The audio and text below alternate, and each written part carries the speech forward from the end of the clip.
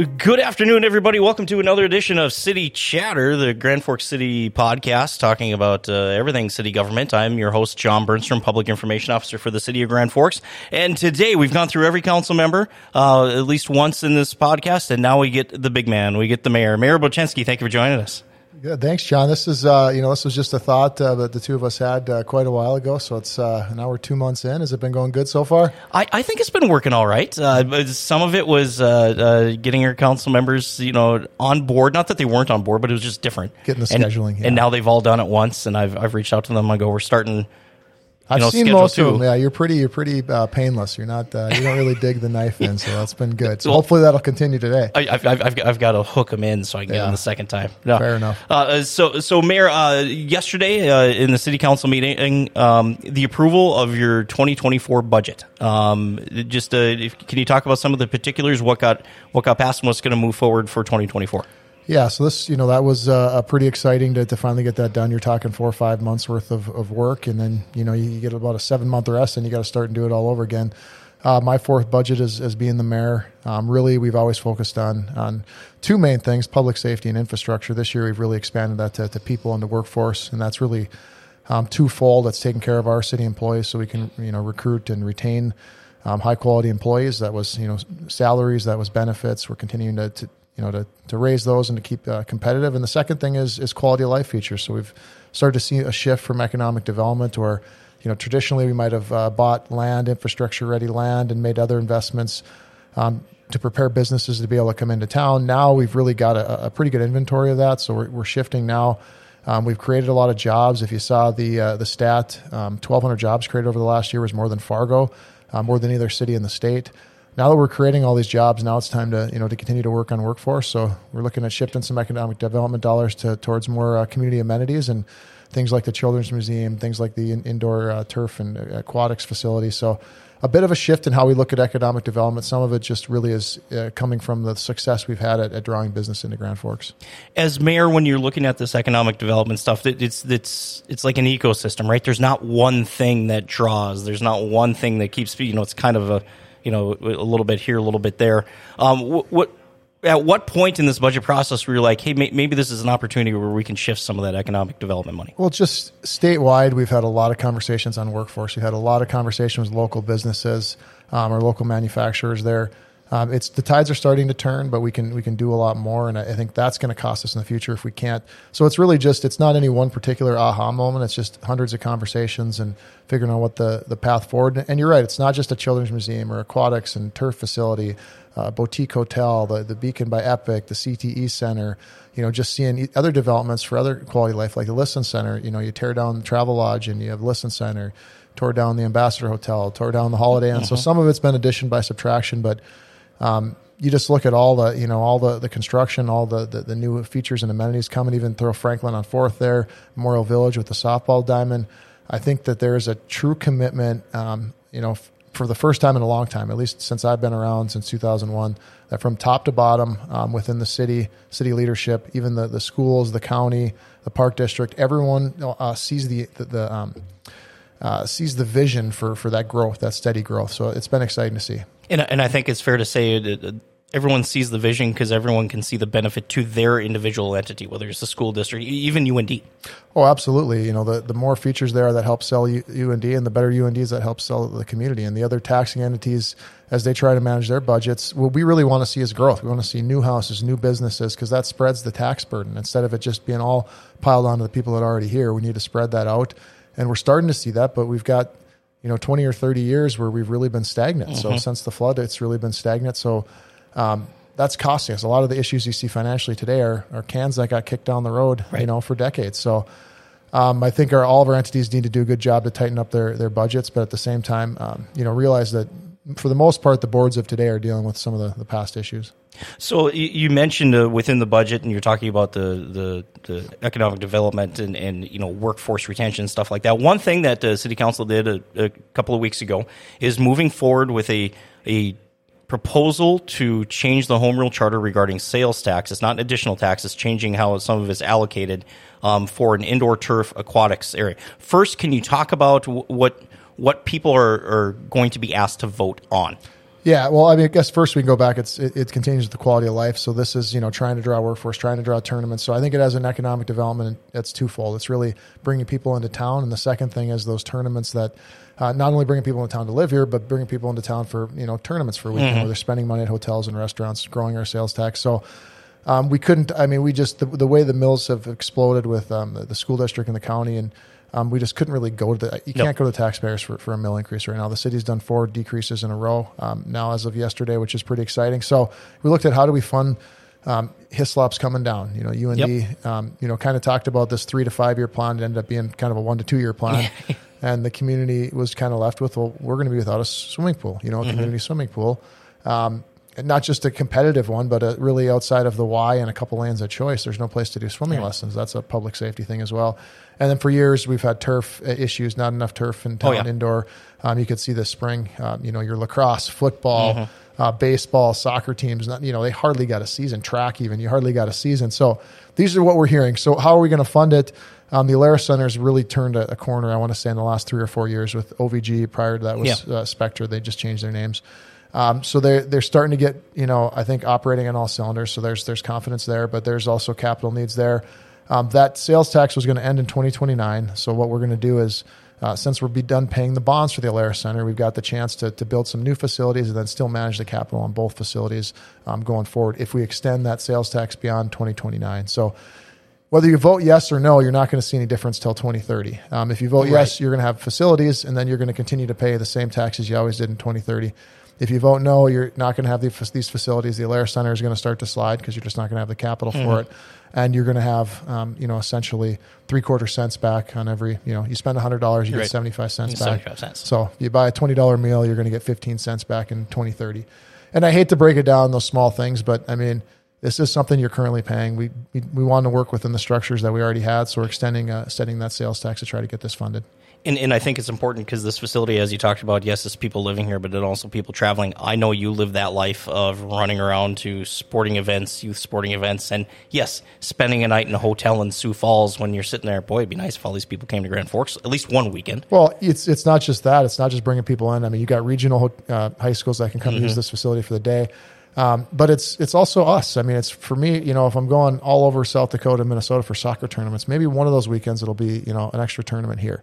Right. Maybe a winter tournament here. Maybe, so that's people spending maybe one more night, one more weekend at home rather than spending some money in another community too. So again, I think it's twofold. It's not just bringing people here, but it's keeping our own community here a little bit more often. Right. And just to recap, this is not an additional sales tax. It's reallocating the 3/4 cent that goes to the Alaris Center beyond 2029, extending it. So it's not an addition, it's just extending that. And then, just to be more clear on that, you're just changing it so the usage of that 3/4 cent sales tax can be expanded to be used to pay for the capital of these facilities, and then just to be extended. So it's really, those are the what we're looking for in the vote in November. And I think we've done a good job. It's been a year and a half of kind of researching this and getting to where we are today. So I think it's time to bring it to the community and see if they want to continue, if we want to continue on this growth path. I think this is the best way to do it. And just so people listening are understanding, even though it's not an additional tax, we're changing the use of the tax, which means we're changing our charter, which means it has to go to a vote. At last night's meeting was the first time we were in the remodeled city council chambers. I'm working on the audio. We're getting there. Don't worry about that. But that was a project. I know when you first came on, you walked in and you're like, this is where we have meetings? Really? It's something that has kind of always been an idea, has always been talked about, but never really done. It was nice to get that done. Well, this kind of goes back to the start. When I first got in, there was a lot of talk about expanding the city hall or even building a new city hall, and I could not see that in the budget. That didn't make any sense. They had the Herald building that they were going to put some offices. That didn't make sense. We've got the Hive there now. That's thriving. That's been great. Well. And we took the money that was going to go to a new city hall and we remodeled city hall. So we've spent, the city prior to me saved up a lot of money from the public building fund to get these projects done. We started with taking the old mayor's office, which had, 6 or 7 people in it. Now it has 3. So we moved to a different area. Now 10 or 12 planning and zoning, community development people are in there.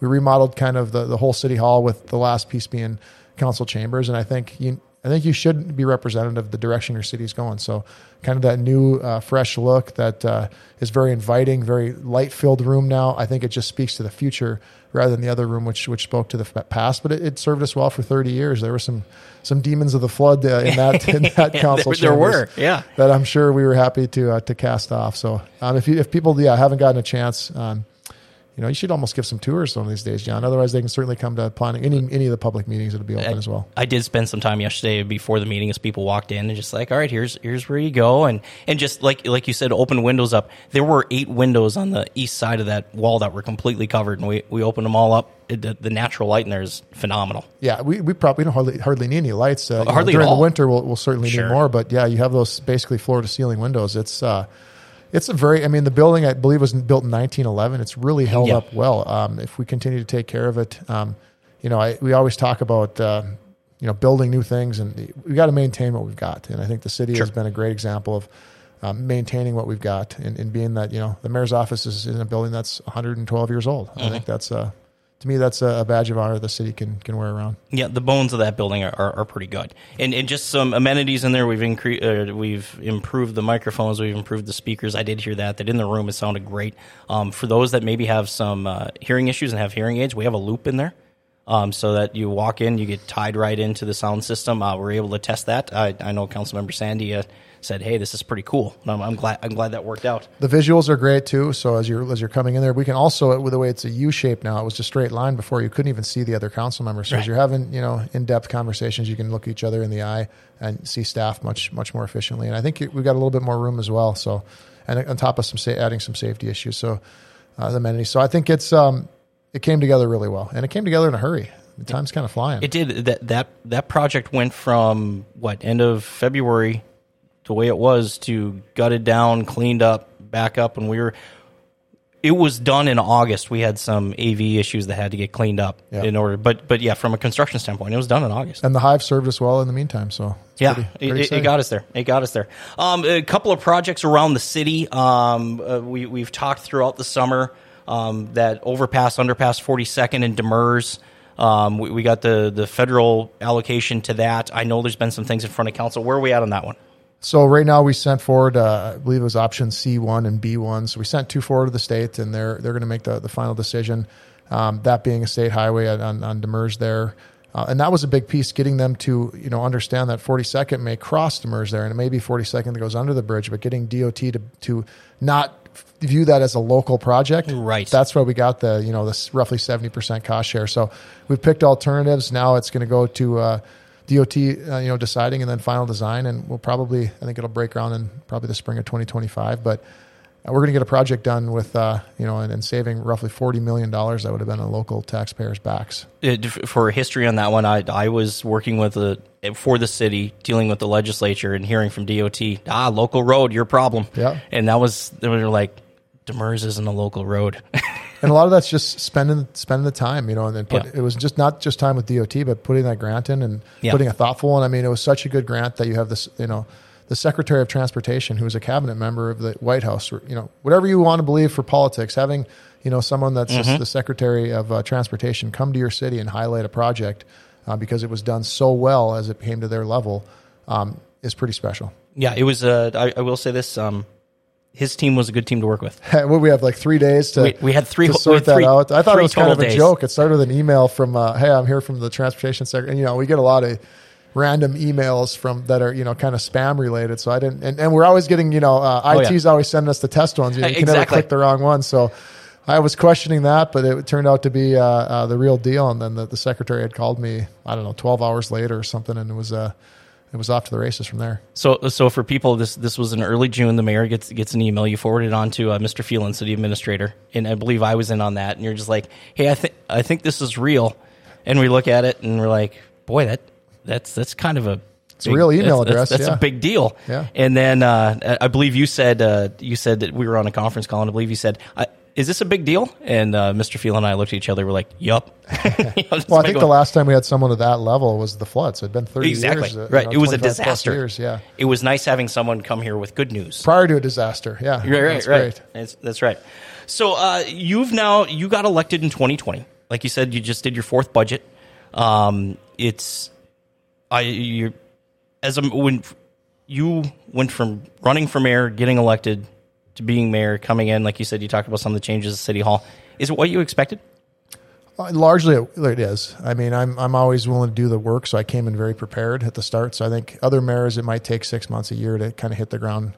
I hit the ground running. You did. And I think we've gotten a lot done. I think despite all the challenges, the moving the community forward, I mean, you think about it, when I first got in office, it was the middle of COVID. So everything was first year stopped. and a half. Yeah. And we just said, no, we're going to keep moving. We're going to come out of this stronger. And as a community we've, some of your basic things that I'm proud of is not only the growth, but just the budget to have surpluses the last 2 years, multi-million-dollar surpluses the last couple of years. So we're adding to our reserves and still cutting mills, still funding all the things we need to fund.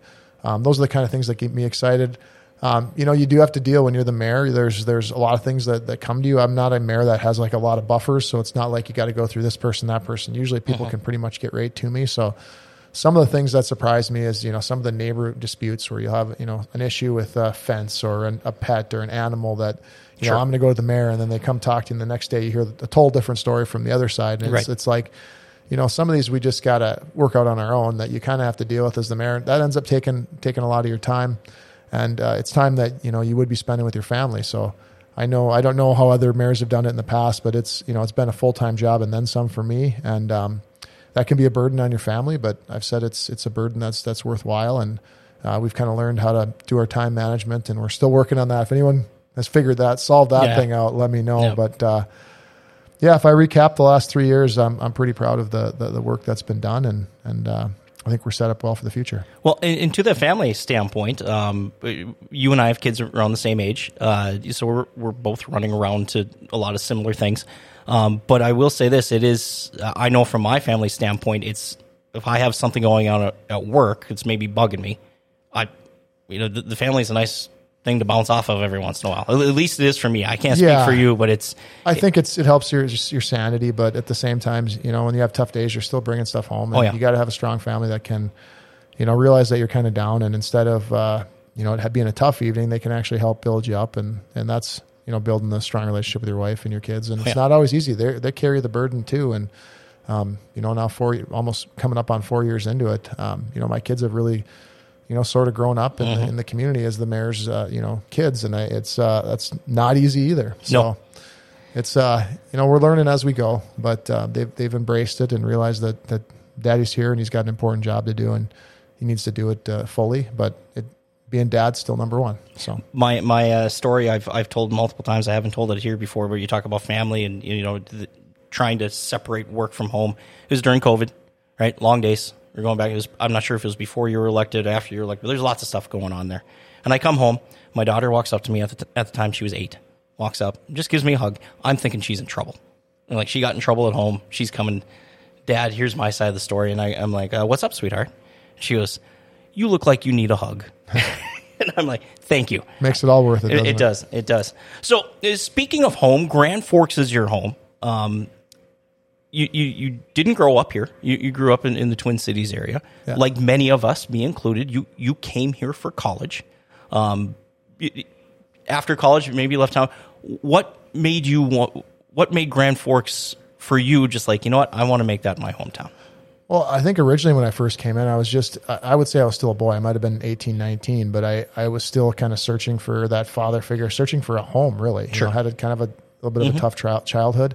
And the way I was embraced, I just felt like, you kind of wander around life and then suddenly you feel like you're home. And it's really the people, it's the size, it's the safety, it's what we believe in, that work ethic, that sort of work hard, play hard mentality, and that we've always been one of the hardest working states. We've always been the hardest working cities. I fell in love with Grand Forks from the start. And as soon as I was done playing and traveling the world, we were called to come right back here. And it wasn't even a question. And I've seen, I went to Ottawa, Tampa, Nashville, Anaheim, Boston. I was ready to come home. And that's just the North American cities. Yeah, exactly. That was a blink too. The other 8 years in Kazakhstan and Russia, but there was no winners over there that made me want to stay there either. Sure. I can say a similar story. I didn't grow up here. I don't have family in town here. Right? Yeah. Neither does my wife. And it was at some point in our relationship, and we're just like, you know what? I think we just want to stay. And there's something about the size of Grand Forks. We're growing steadily, but you've got a lot to do, and you can sort of know everybody, but at the same time have a certain level of anonymity. And I think it's kind of up to you how much you want to engage in the community. And there's so much to do, or you can kind of just do your own thing. And I think people largely just help out when they can and they let each other live their lives. And it's there's something special. There's not too many places like that anymore in this world, and we got to hold on to that here. Yeah, it's at least I explained to my children, I grew up on a farm in a rural area. At 6:00, the grocery store closed. So if you were hungry later on, you whatever was in the house, we're like, you realize you can order a pizza at 1 a.m. You can get food in this town. My wife and I are still, we still talk about still that. like that. Well, yeah. I'm not. I don't think I stay up that late very often anymore. But I haven't stayed up that late in a long time either. Well, Mayor, I appreciate it. I know you've got other commitments and we're running around, but thanks for taking time to get here today. As we'll probably have you here, and it'll be about 4 months, right? And we'll see where the city's at then. We're going to be in the middle of winter. Who knows what we're talking about, but we're through every one of our council members, and we're going to, in a couple of weeks, we'll go back right with Danny Weigel. So thanks for having me, John, and thanks for doing this. And I appreciate the episodes too. I've got to watch most of them, so thank you. All right, thanks, Mayor. Mayor Brendan Bochenski joining us here on the City Chatter podcast. Again, city budget was approved yesterday. The Grand Forks City Council 2024 budget is in the books, which means take a week off and start working on 2025. I wish that were a joke, but that's about how that works. And again, yes, if you want to come to a city council meeting, we have brand new city council chambers. Feel free, come on down. I'll show you around. We can show you some of the bells and whistles that are in the room, and some of it just makes viewing a meeting a lot easier. So for this episode of City Chatter, thank you for joining us. We'll catch you next time.